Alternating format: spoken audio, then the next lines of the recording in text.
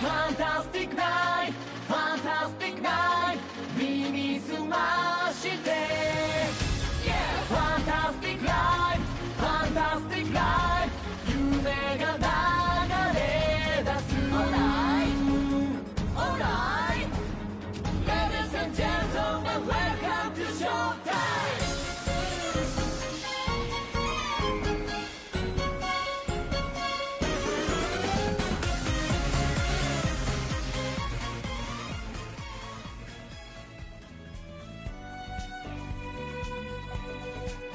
Hi, this is Aiden, And this is Nate. and welcome to On Air, an Ensemble Stars podcast. Today we're going to be talking about the second On Stars event ever released, the Circus story featuring Fine and Twink, and also the Scout story that came out at the same time, which is called Patissiere and features knights. But first, let's talk a little bit about the ongoing the developments in OnStars culture. We had the Twink and Crazy Bee fusion, the ongoing event in Gotcha. Yeah. Second anniversary events started. Lots of fun stuff. Lots of free temples that didn't give me the card I wanted. What all are they giving us for the anniversary? Just like resources, diet, free scouts. There was a tag team promo card with Utah on it. Pretty nice. Nothing A really crazy. fucking cute card. Yeah. With Utah and Hinata on it. It's hugging like each a other. 2-for-1. Yeah. It's really, really good. It's so cute. The art is really good. I think that the artists outdid themselves on this card. Yeah, for They're like smiling and hugging. for like essentially a free card, like Yeah, normally a guaranteed 5-star. It's like really, really good. Normally they half-ass the promotional cards, or maybe it just used to be that way and it's not anymore. A lot of the promo cards now are like fine, but like even like the limited cards, like anniversary cards, are just not all that good for the most part. And they're almost never 5 stars.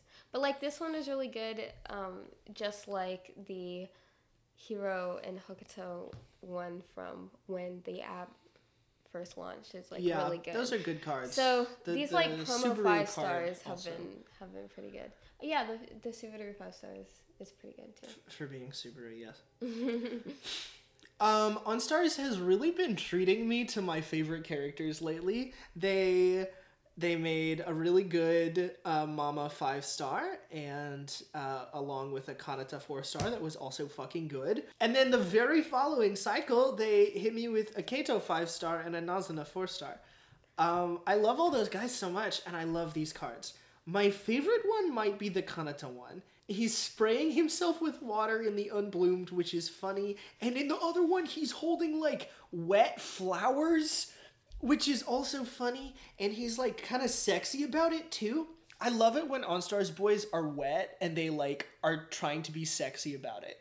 It's so funny. It's such a common thread that I don't understand how, like, being wet is sexy. Because it makes all your clothes see-through. Yeah, sure. Other than that, though. There's like, I don't know if this has happened recently, but whenever a card of a character like all drenched in water, there's like 4 of them or 5 of them. They would like also give you an unlockable outfit that was just like you could see through their shirt. Yeah. So I'm happy. Well, I guess you could say I've been treated in a way also, considering Valkyrie has an event going on right now. I'm not ready to talk about that yet. I want to talk about the fusion first. Okay. Which was, I love the twins. And so I was really looking forward to this. I like the twins, and I also think Crazy Bee generally has good music. So I was really looking forward to this, and it turned out to be definitely one of the better fusion songs. I expected absolutely nothing. I've never, found a Twink song remarkable, and while I will admit that Crazy Bee are among the superior like artists in OnStars. They're crazy B, so I can't like them. But Lemon Squash, I say this without a hint of exaggeration. Lemon Squash Cheers is the best OnStars song. Lemons, like, I get it, Lemon Squash Cheers, because, like, you use lemon squash to make drinks or whatever. It's cute, but it's still... It's so funny dumb to say. It's really stupid. It is just, like, a really funny combination of words. I don't know how to go around telling people that my favorite song in all of the world is called Lemon Squash Cheers. Yeah. I sound like a 4-year-old, but it's so good. It's really good. The music video is really, really cute. Nothing crazy happens. I want to say... It's not that much to talk about. They make really good use of there being so many guys on stage. Yeah, they kind of, like, spread them out well so that you don't get overwhelmed by them. And they do the thing where they, like, layer them. So one's in the foreground doing something, you know, cool and cute, and then one's in the background doing something kind of funny that you can, like, choose to pay attention to, or you don't have to, and it, like, enriches it. Also, I mean, at the end of the day, it really is only 6 people, and so it's not, like, crazy over the amount. Like, I believe in the 5-person unit limit. H.E. was so right for that one. But, which we've definitely said before, every time we talk about Fusion. It's still only 6 people, so it's not so bad. Sure. But at least they didn't do what Crossing Hearts did and just literally put all of them in a line, because that, like, makes the problem much worse. The amount of people is never overwhelming in this video. Everybody's really cute. They're having a fun time. The outfits are really cool. I like them a lot. Was it just me, or were the animations kind of jittery this time? I didn't notice. More so than usual. I didn't notice that. But it's probably just because they all just did a line. Yeah. Cheers. We can further put off discussing Acanth by bringing up the awful new Tori 5-star. I was shocked when I saw... Okay, we're talking about White Brim Cartoon Baby Tori. So when this card dropped, I was, like, fucking shocked. It's repulsive. It's ethically... They dressed him up like a cartoon baby, and then they had him pose like he's, like, holding in his piss. And they had him put a suggestive pinky to his lips. They are not just sexualizing a character that is 15, looks and acts 12. They're also dressing him up like a cartoon baby. It is bizarre. I don't even know what to say. When this card was announced, I mean, my first reaction was to be repulsed by it. Because no matter how you look at it, yeah, it's very, very pretty. The coloring is really nice. It is artistically, if you just completely ignore the material, it looks really nice. But Tori laying down with, like, an upshot in a baby crib with a bonnet on and a pacifier look. Like, he looks like he's sucking his thumb. I cannot get over this. It is so strange. The way he's twirling his hair. It's weirdly sexual, and it's like... I understand OnStars is like a fan servicey game because of course it is. What fans are being serviced by this? I don't want to meet them. But it's like, what demographic are you trying to reach here? People who are sexually attracted to cartoon babies?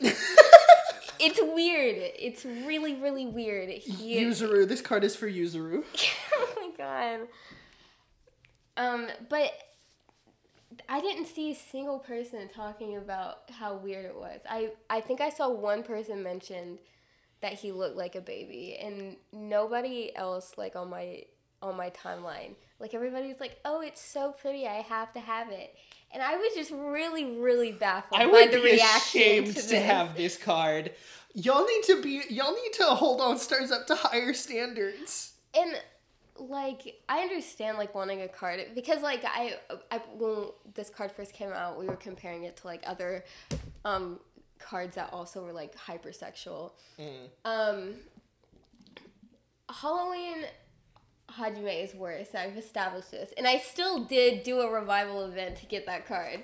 So I can't really say anything If without you're like being a big hypocrite. Tori fan, yeah. There is also the Unbloomed, which is great.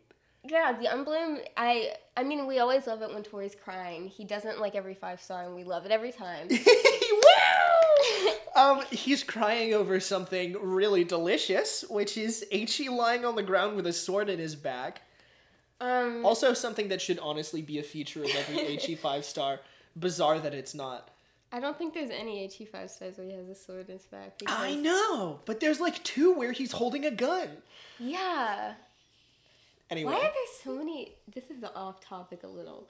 There are an absurd amount of OnStars cards that characters just have guns. Specifically, Aichi and Ritsu, I feel, keep getting guns. Ritsu...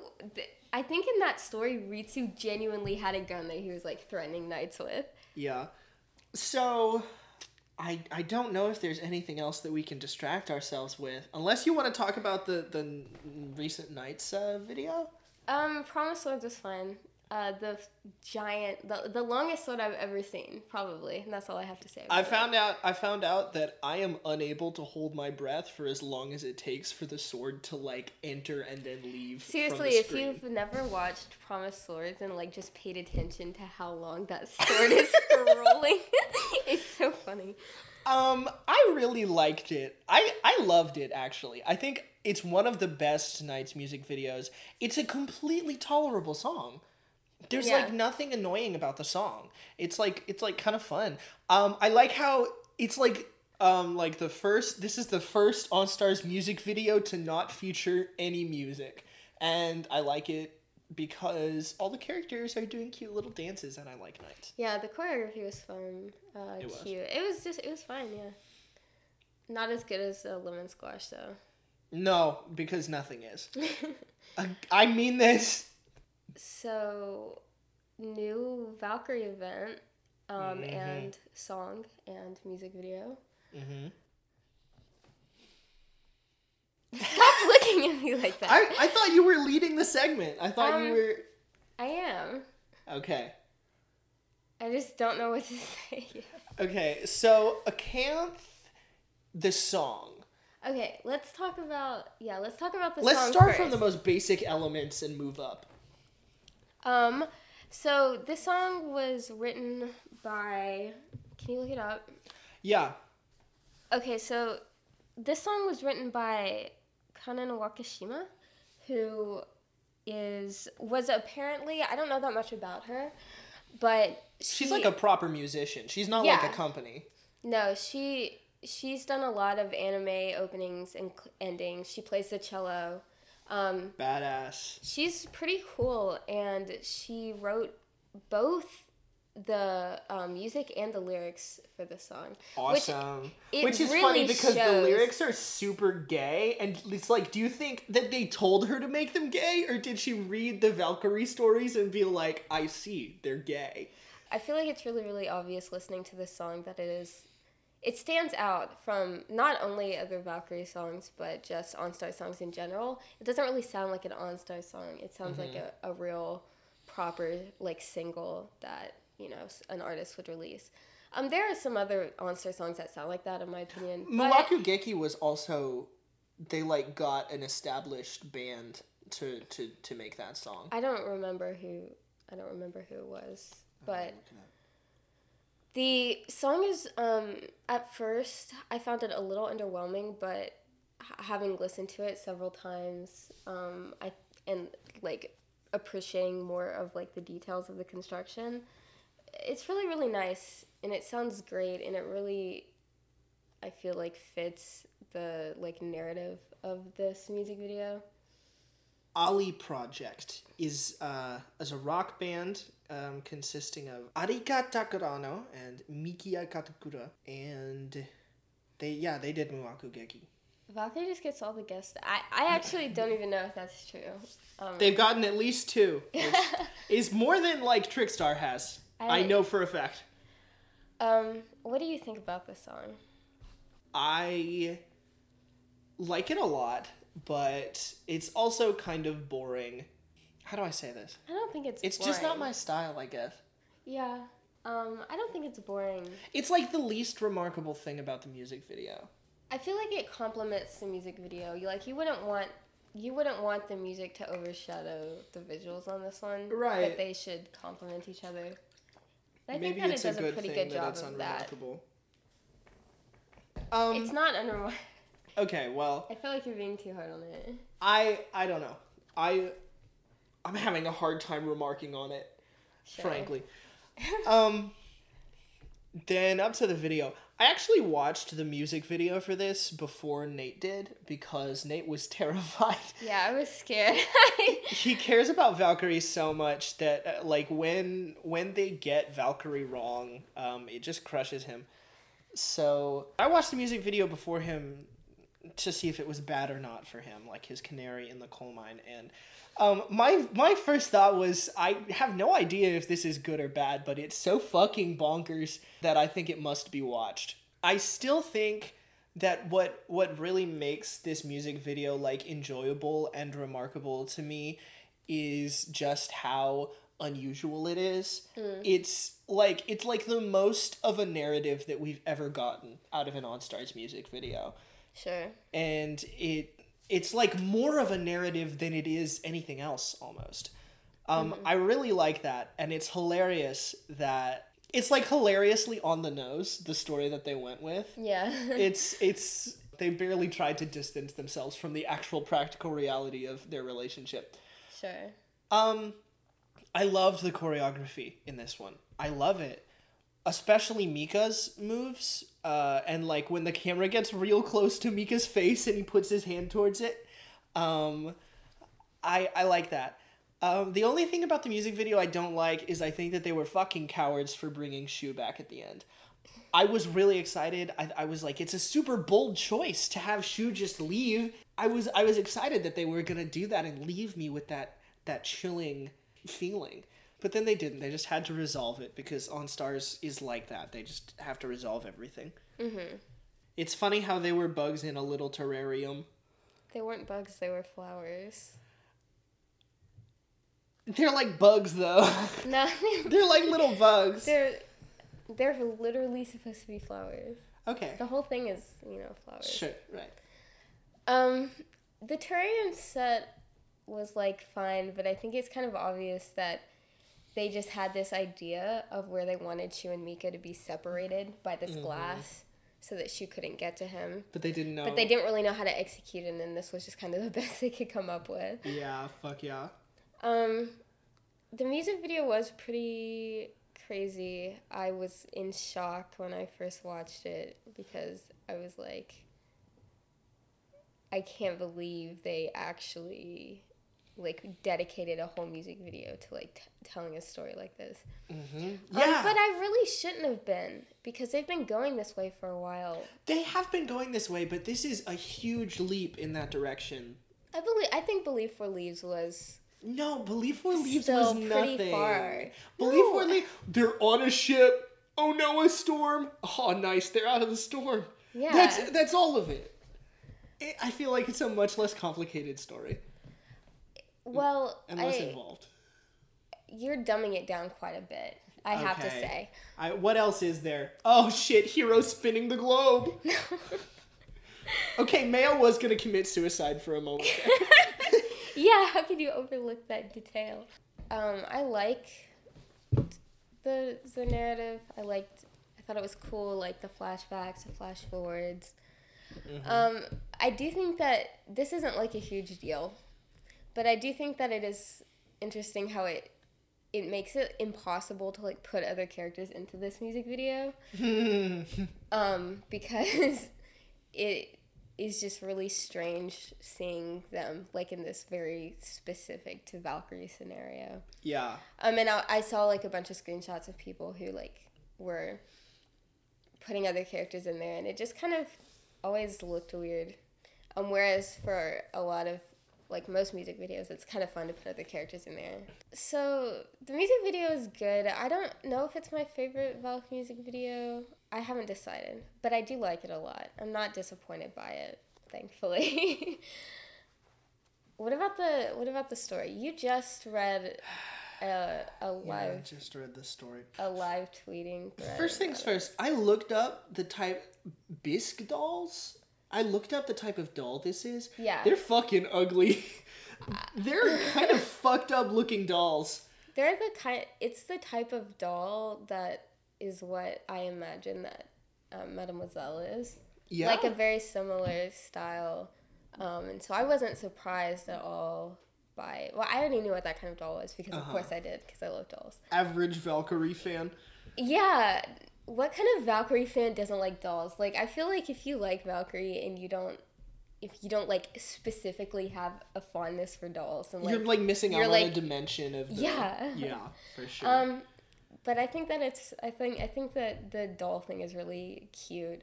As much as I like struggle with like accepting that they want to canonize like supernatural stuff, I am a sucker for a haunted doll story.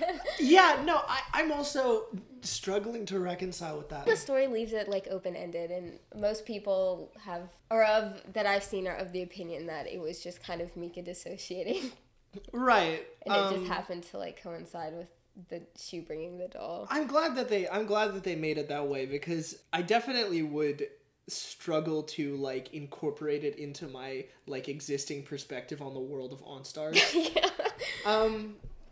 But it was fun. It was fun that they toyed with that. It's interesting. Before the story came out, Nate said to me, this story could go one of two ways. Either it will be fluffy and inconsequential, but like pretty good, or it will go absolutely fucking crazy like Shinsekai and feature like really wild, ridiculous concepts. Mm-hmm. And it kind of turned into both. Yeah. It's a little weird like Shinsekai. I don't know why Valkyrie stories keep getting this treatment. It is not weird like Shinsekai. Like, it doesn't get weirder than that. That in my opinion is the most bizarre OnStar story to date. Right. But it did have a little of that like silliness, kind of weirdness. I found myself really, really fond of it in this story. I feel like they used it really well. Because I think it's because they were like doing the like archetypal haunted doll story, and so it was like almost playful instead of like Shinsekai feels like it's like kind of going out of control. Yeah. But this story feels very much it's living in itself. It's very low stakes and I also thought that I'm just so happy for Mika that he has a haunted doll, because he's wanted one. Yes! His whole life. Forever. Shu and Mika, sometimes I think that they're so cute, and sometimes I'm like, this is sick. They need to be separated for their own good. They need to be behind that glass wall. But sometimes I'm like, oh. Yeah. Like, oh, he got him a gift. Oh, yeah. He got up early for him. They're really, really sweet in this story. I feel like I'm a part of their toxic dynamic. I feel like I'm enabling them by finding them cute. No, they really are cute, though. This story, like, showcases how, for the most part, they've, resolved a lot of the things that were causing that toxicity. Shu is still, like, too mean.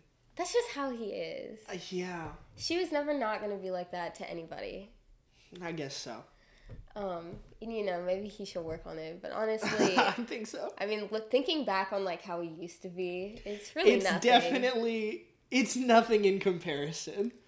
I love how Mika is so, like, weird as a person that it takes people so fucking long to become alarmed that he's, like, unresponsive to pain and completely silent.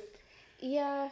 She was like, I'll deal with this tomorrow. And Seina and Hajime, like, hung out with him for, like, a little while before they were like, what's up with this guy? I thought it was really funny. I got a big kick out of Izumi and Hajime in this story. I love it's like such an OnStars thing when the 3-star characters like orbit around the narrative in a way where you can tell that basically any character could play this role. Yeah, and they're only sure. there because they're the 3-star. Yeah. It's fun. I also loved Seina and Hajime. I loved Seina's interaction with Mika that Mika like made weird. Yeah. and I loved Seina bitch fighting with Shu. Izumi and Shu together are always really fun. This story confirmed what you said last episode, which is that Seina and Shu are probably not at home all that much. Yeah, no, of course not. That wouldn't make any sense. Because they both like basically live, you know, in other countries. But I do think it's fun how they acknowledged how like usually the dorm arrangement works because half of them aren't there. But like the one time they kind of all happened to end up being there together, it was like terrible. That's fun. It's fun that they're dipping into like talking about the dorms. What do you think that thing was that Seina mentioned, like hypnosis caused an uproar in the dorms in New Year's? Fuck, I like know what this is, but I don't know. Well, it's fun to see that OnStars like is still continually like referencing other stories, because that's always been a big part of OnStars that I really like. I mean, this story had like a lot of references. It had a pretty direct reference to like Mika's monologue in Human Comedy, and a lot of OnStars, I feel like lately especially, it's been doing a lot of callbacks, especially to like the old era, which is always, you know, nice to see. I have mixed feelings on it because obviously I love old era OnStars, but on the other hand, it kind of indicates that they've like realized how unconfident they are with the new territory that they're trying to tread. I think that like a lot of stuff lately has been taking it, because Akira has only been writing like gotchas for the last like little while. Oh, really? He hasn't been doing event stories. Oh shit! Except Seriously? like past couple ones. That's crazy because he used to do all the events. Yeah, and so he's obviously like starting to take a back seat. Like when it comes to writing, he isn't doing most of it anymore, which good for him. He needs a break. But I feel like in this story especially, I can't remember who wrote this story. I think there were two authors of this story. But I felt like you can tell that they did take a lot of inspiration and like really care about like what Akira had written before them. Yeah. And the story was like really nice because of that. Because I've had this problem where like when other writers do Valkyrie, they're always just pretty off and weird. She was too mean and Mika's even more of a freak, or you know, it's just always a little, or they like, just don't character. Like, or they just don't fit into like they don't respect canon. Yeah, like Snow Globe. God, don't even give me on because Snow there was Globe. like, we'll talk about that someday. Eventually. That was the last gotcha of like old era too. A portent of things to come. Huh. Jeez, but this story was really good. Honestly, I love some good Valkyrie angst, but I didn't want that. I didn't want this story to be that, and I'm glad that it wasn't all of that. I liked that they were able to like explore like the characters and like how they've been struggling with their own things a little bit without it like being the main focus or without it like being kind of like cringe or whatever. It was just like really genuine and sweet. I felt like the whole story was very genuine. It really reminded me of a gacha more so than an event story, which I have mixed feelings on because I would like to see. I want events to like stay like big affairs. Yeah, but events haven't like, not every event has always been a big affair. Like this isn't something that's weird or I think gonna, you know, say anything about the course of OnStars. But I would like more significant Valkyrie events so that I could, you know, get to read more about them. But all the significant Valkyrie events that we've had lately have been... Yeah, because that's the thing, is that, like, how much more can you really say about Valkyrie? I feel like they've kind of, like, reached, like, the end of their, you know, narrative road, so to speak. They've almost entirely resolved, like, these issues they used to have, and so now they're just kind of, like, living life. Crazy. It is so fucking crazy that, like, back in the OnStars 1 days, that they, like, made the decision to, like, wrap up every character arc. Yeah. And then, like, did they not know that they were going to try and, like, sustain the narrative past that point? Mm-hmm. I don't know. I've always thought that was weird. But a lot of characters in New Era OnStars do suffer for it, so that kind of sucks. Okay, You want to talk about the gacha that we read today? Sweets. Do we want to do Circus first or Sweets first? Let's talk about the gacha first, because I have way less to say about it. Okay, sure. It was just 4 chapters, like the last one. Mm-hmm. I've read this story a couple times before. It's cute. But it's kind of funny. Something that it's been a minute since I read it, but there are a lot of the things in it that I like and stuff I don't like very much. You know, talking of incorporating supernatural stuff into OnStars, there is Ritsu does make some kind of hell cake. See, but that's something I was gonna mention. This is the first time that I'm aware of, because I'm pretty sure this doesn't come up in main story. But I'm pretty sure this is the first time that we learn about Ritsu's, like, devil treats, how he loves to make, like, sweets and pastries and candies and cakes and whatnot. And they all look awful, but they're, like, so good. But that's, like, something that comes up in so many stories, and especially, like, tea club stories. And so it's cute that it originated in this little gacha. Aww. I think that Naru and Sena just do not feel right. Sena is the worst. Yeah.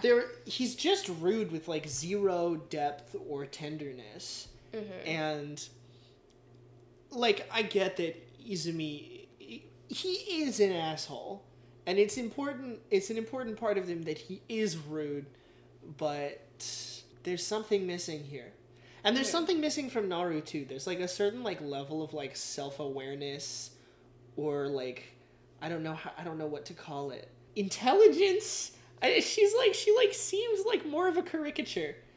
I think that's just common with these older OnStar stories when, like, the characters haven't, like, fully been realized yet. Yeah. A lot of them just don't seem quite right, especially characters who didn't get, like, a lot of, you know, time in main story.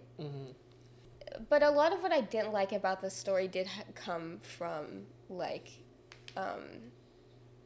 Izumi and Arashi's interactions. Yeah, he really not as mean to her as he sometimes would be, but also seems less like he cares about her. Yeah, he just doesn't come across quite right in this one. Back at this time, if you liked Izumi, it had to be because you just had a thing for boys that are just nasty, awful, mean, terrible people with no redeeming traits. And you can see that if you, like, look at old fan content.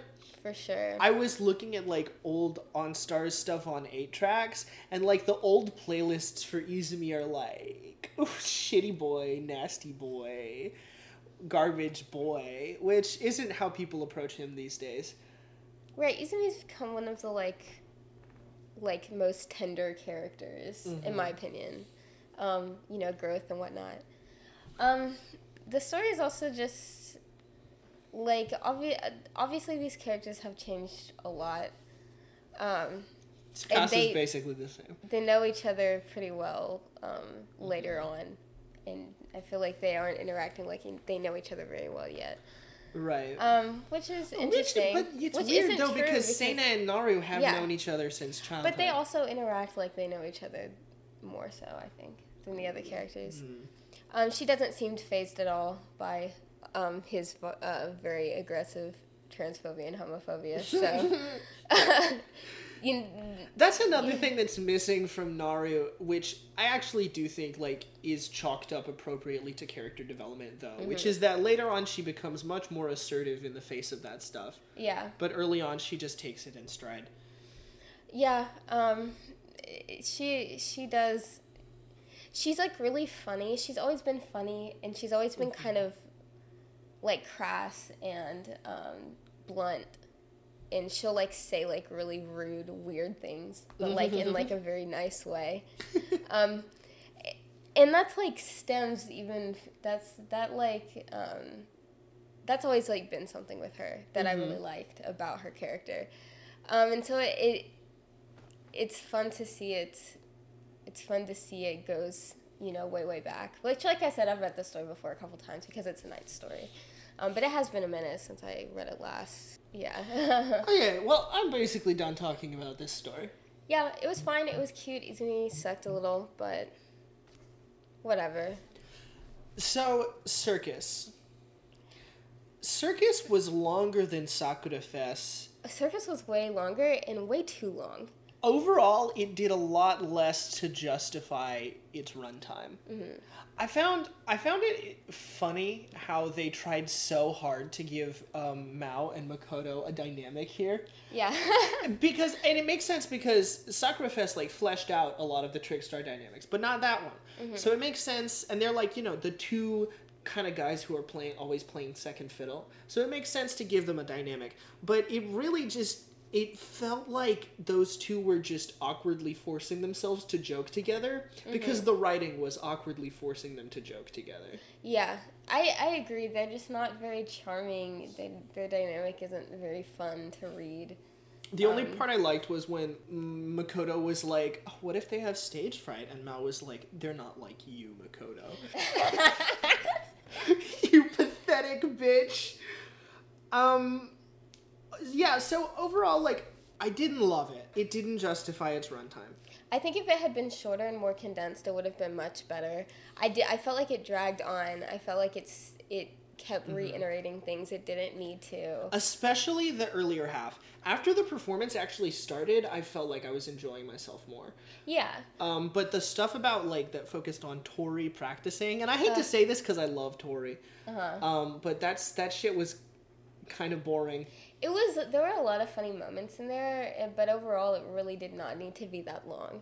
Yeah, there were funny moments. There were moments. 6 training montages in this I like story. when Yuzuru and Tori were like arguing over the sound of the chainsaw, and they got like really into like the semantics of like how Yuzuru phrased something while there was like a chainsaw revving. Yeah, there was so much. There was to the very beginning, and then again towards the end. There was, like, so much, like, absolutely ridiculous shit, but everybody was, like, so really nonchalant about it. Like, Yuzuru being like, I'm gonna saw your head off, literally, and for real. And, then the lion just escaping and everyone being like, okay, so, the lion escaped, let's go find it. We can't talk about the lion yet. I'm sorry, I cannot stop thinking about the lion. The best character. For sure. All of Tori's, like, weirdness was funny. Yeah. Tori basically dressing himself up in a cartoon baby outfit and sexualizing himself is what he does. You know what? The Tori card is actually perfect for him because that's exactly what he does. It is. The characterization was very early core. Oh, and it manifested in various ways. There are some characters who have actually, like, changed a lot. I think the twins are very different now in how they're portrayed. I think Yuzuru and Tori are also very different. With Tori, a lot of it can be chalked up to character development, but I still think they're quite different. Kaito, Eiichi, and Wataru, though, are, like, basically exactly the same now, except, like, more complicated.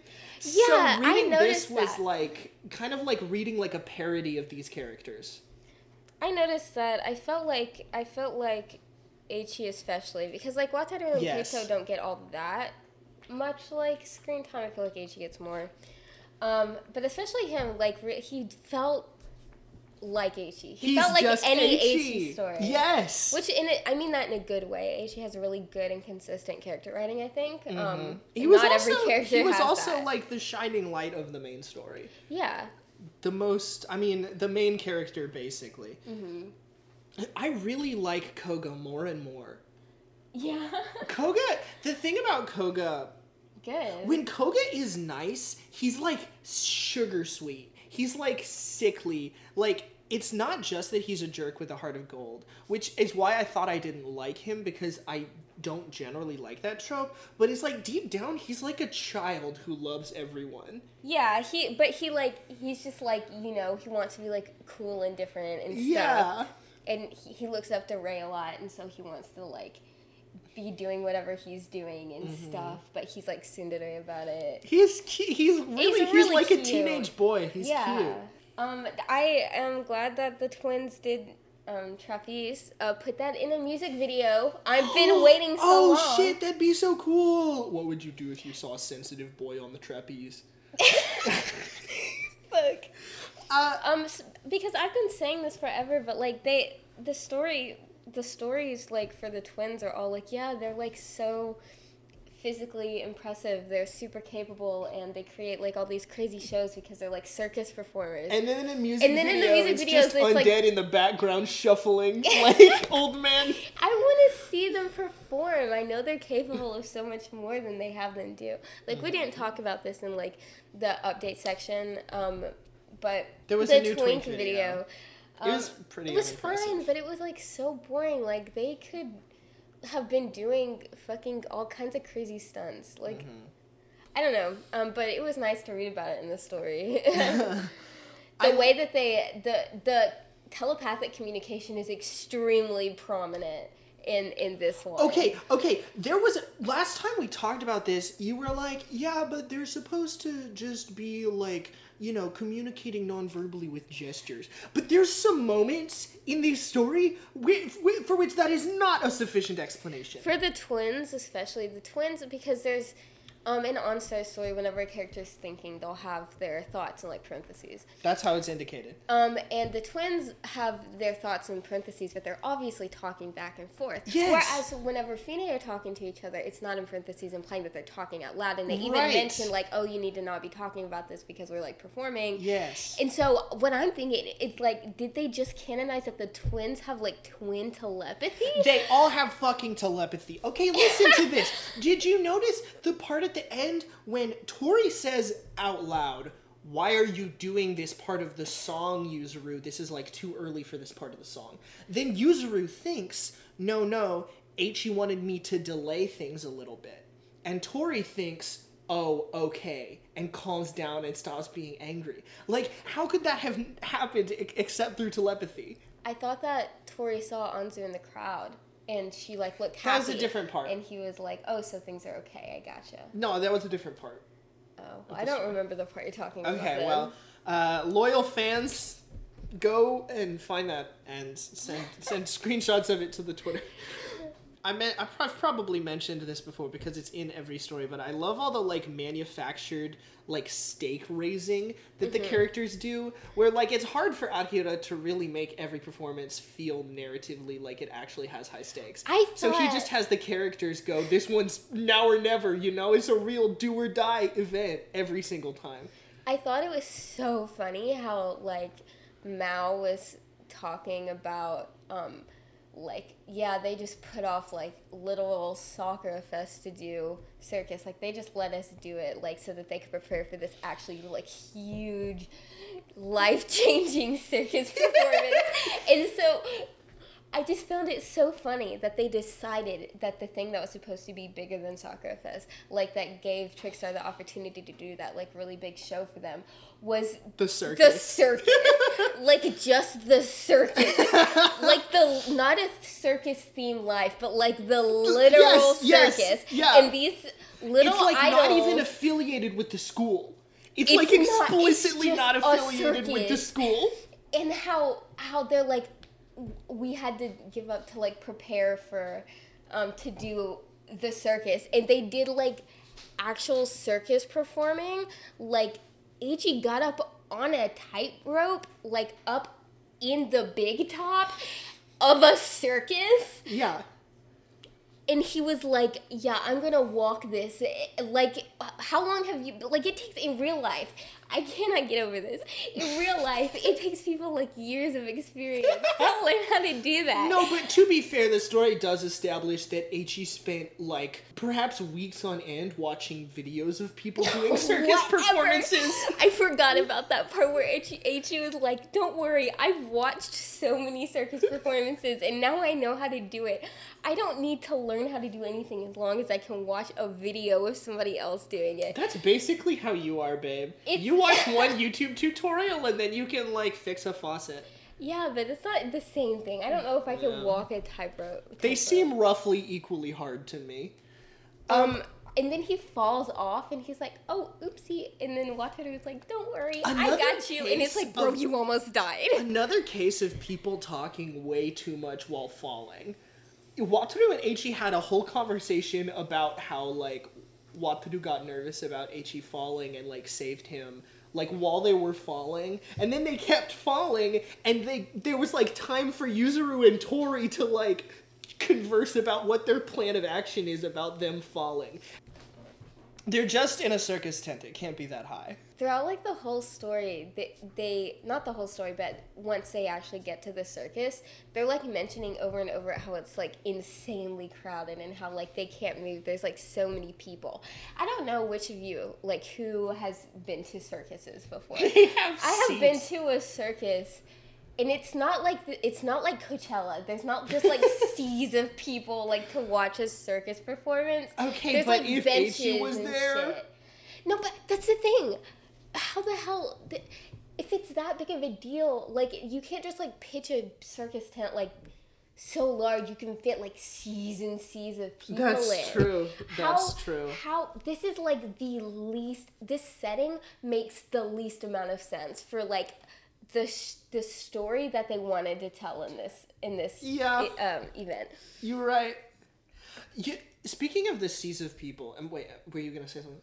Speaking of the seas of people, I thought it was so funny. It's just a small thing. I thought it was so funny how Mal like came up and was like, "No one can find out that this lion escaped." But he's like saying this like in the middle of the audience, like in the middle of the seats. When people heard, when they were like,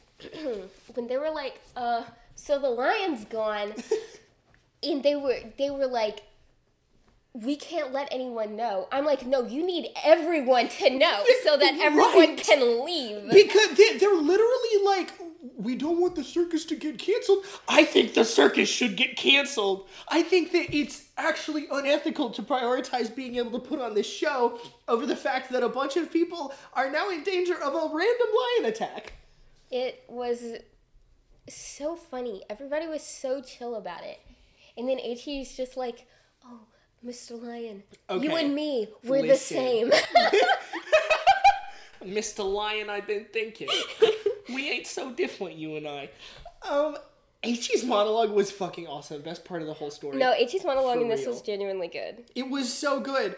I want you to lend me your strength, if possible, Mr. Real Life Lion, Mr. Animal. And then it worked. The way it worked. I don't know, he still fell off the tightrope. No, but it worked on the lion. Like, in the CG at the end, the lion is smiling. He's having a good time. Ichi's pep talk, like, helped him. Like, it worked. And then the way he's like, please don't tell anyone that I was pissing my pants and crying talking to this lion. It's like, it's okay. It was a real lion. We would all be scared. I think it's perfectly in character that Ichi, when confronted with a real-life lion, decided to cope with his fear by monologuing at it. So true. He's so funny. It was such an Ichi thing to do. Genuinely, really enjoyed that scene. Mr. King of Beasts. Also, by the way, this is the first time that Ichi has engaged in a noted habit of his, that being almost falling to his death. He does like to do that. We've got to mark this down, because I'm sure we'll have a tally of like 6 or 7 attempts. It's all like subconsciously reacting to all the people who killed themselves because of him. We've gone on for quite a while now. Okay, well, you want to move on to our in segment then? Yes.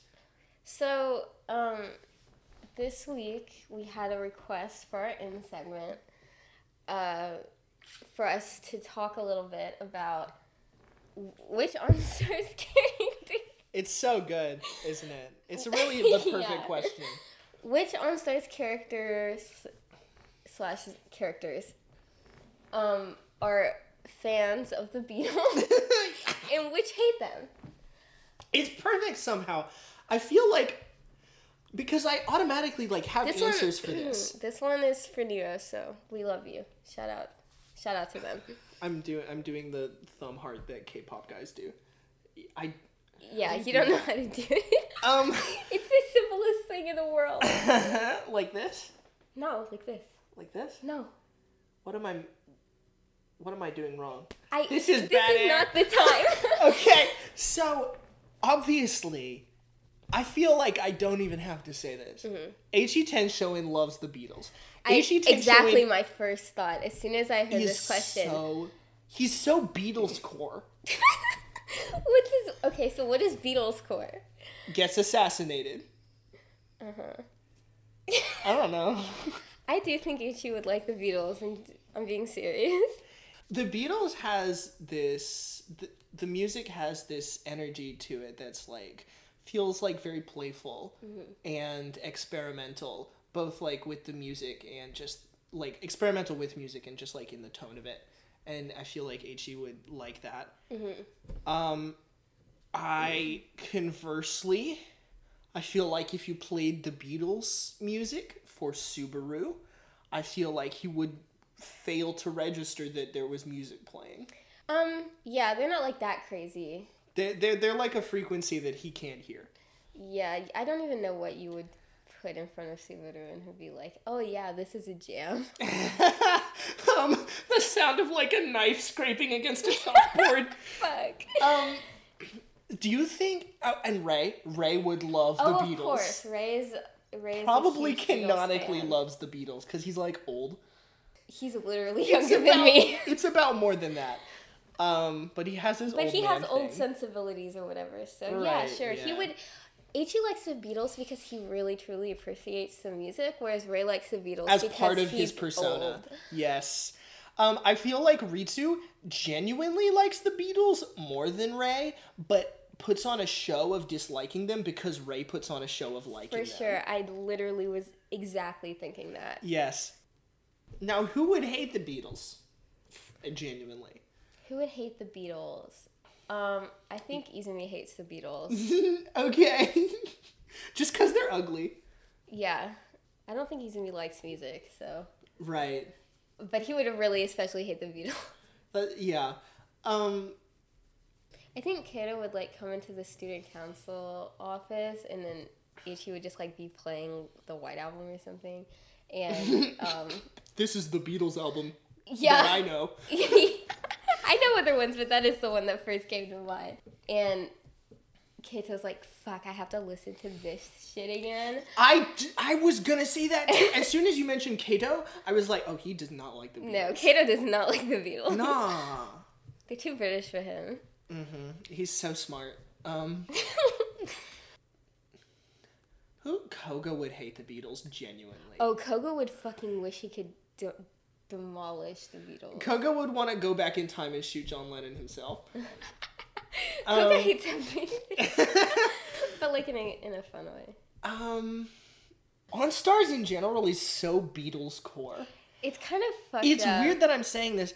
Like, I need to add as a disclaimer, I don't like the Beatles that much. I know about as much about them as probably any, like, 20-year-old in America does. Mm-hmm. But Akira must. You really think so? I don't know. On Stars just, it really has that vibe.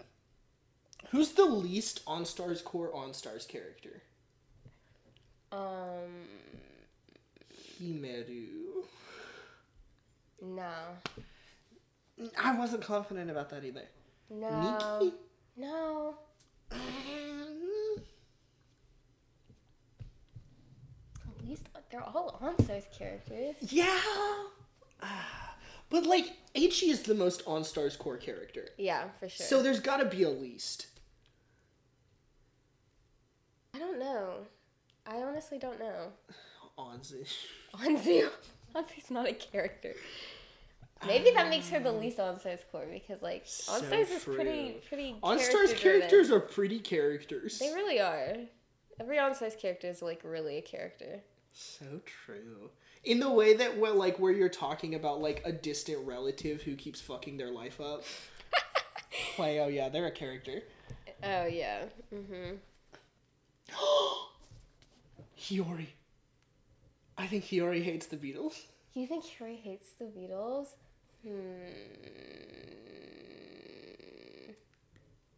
I mean... No, Hiyori is such a, like a new money kind of guy. Sure. He would not have those classical sensibilities. Sure, yeah. He listens to, like, Doja Cat. Of course he listens to Doja Cat because, like, everybody should listen to Doja Cat. But... I think Ichi wouldn't listen to Doja Cat. No, it's sad, but you're right. I don't know. I don't think he hates the Beatles. I think Shiori doesn't know the Beatles. Nagisa would really like the Beatles. Nagisa probably would, yeah. We don't have time to go through every fucking on-stage scandal. Yeah, it's been an hour. All right, guys. Look forward to a new episode next week. You can follow us on Twitter. Yeah, for you can updates follow and us on whatnot. Twitter for updates or no updates. You know. I want to acknowledge that we didn't put any episodes out for a month, but like it's cool. We were sick for a while. Yeah, I got COVID really bad, so. But we really like doing this, so it's not gonna stop. And you can also send suggestions for our end segment there on Twitter, or you can email us at onair, ENAIR, Or podcast@gmail. you can like slip it into like a translation thread that you make. Just like some free advertising, that would be so sick. I don't think anybody who makes translation threads is listening to this. Because Not nobody's listening to this yet. except for 2 of my friends, probably. Okay. Bye. Bye. Bye.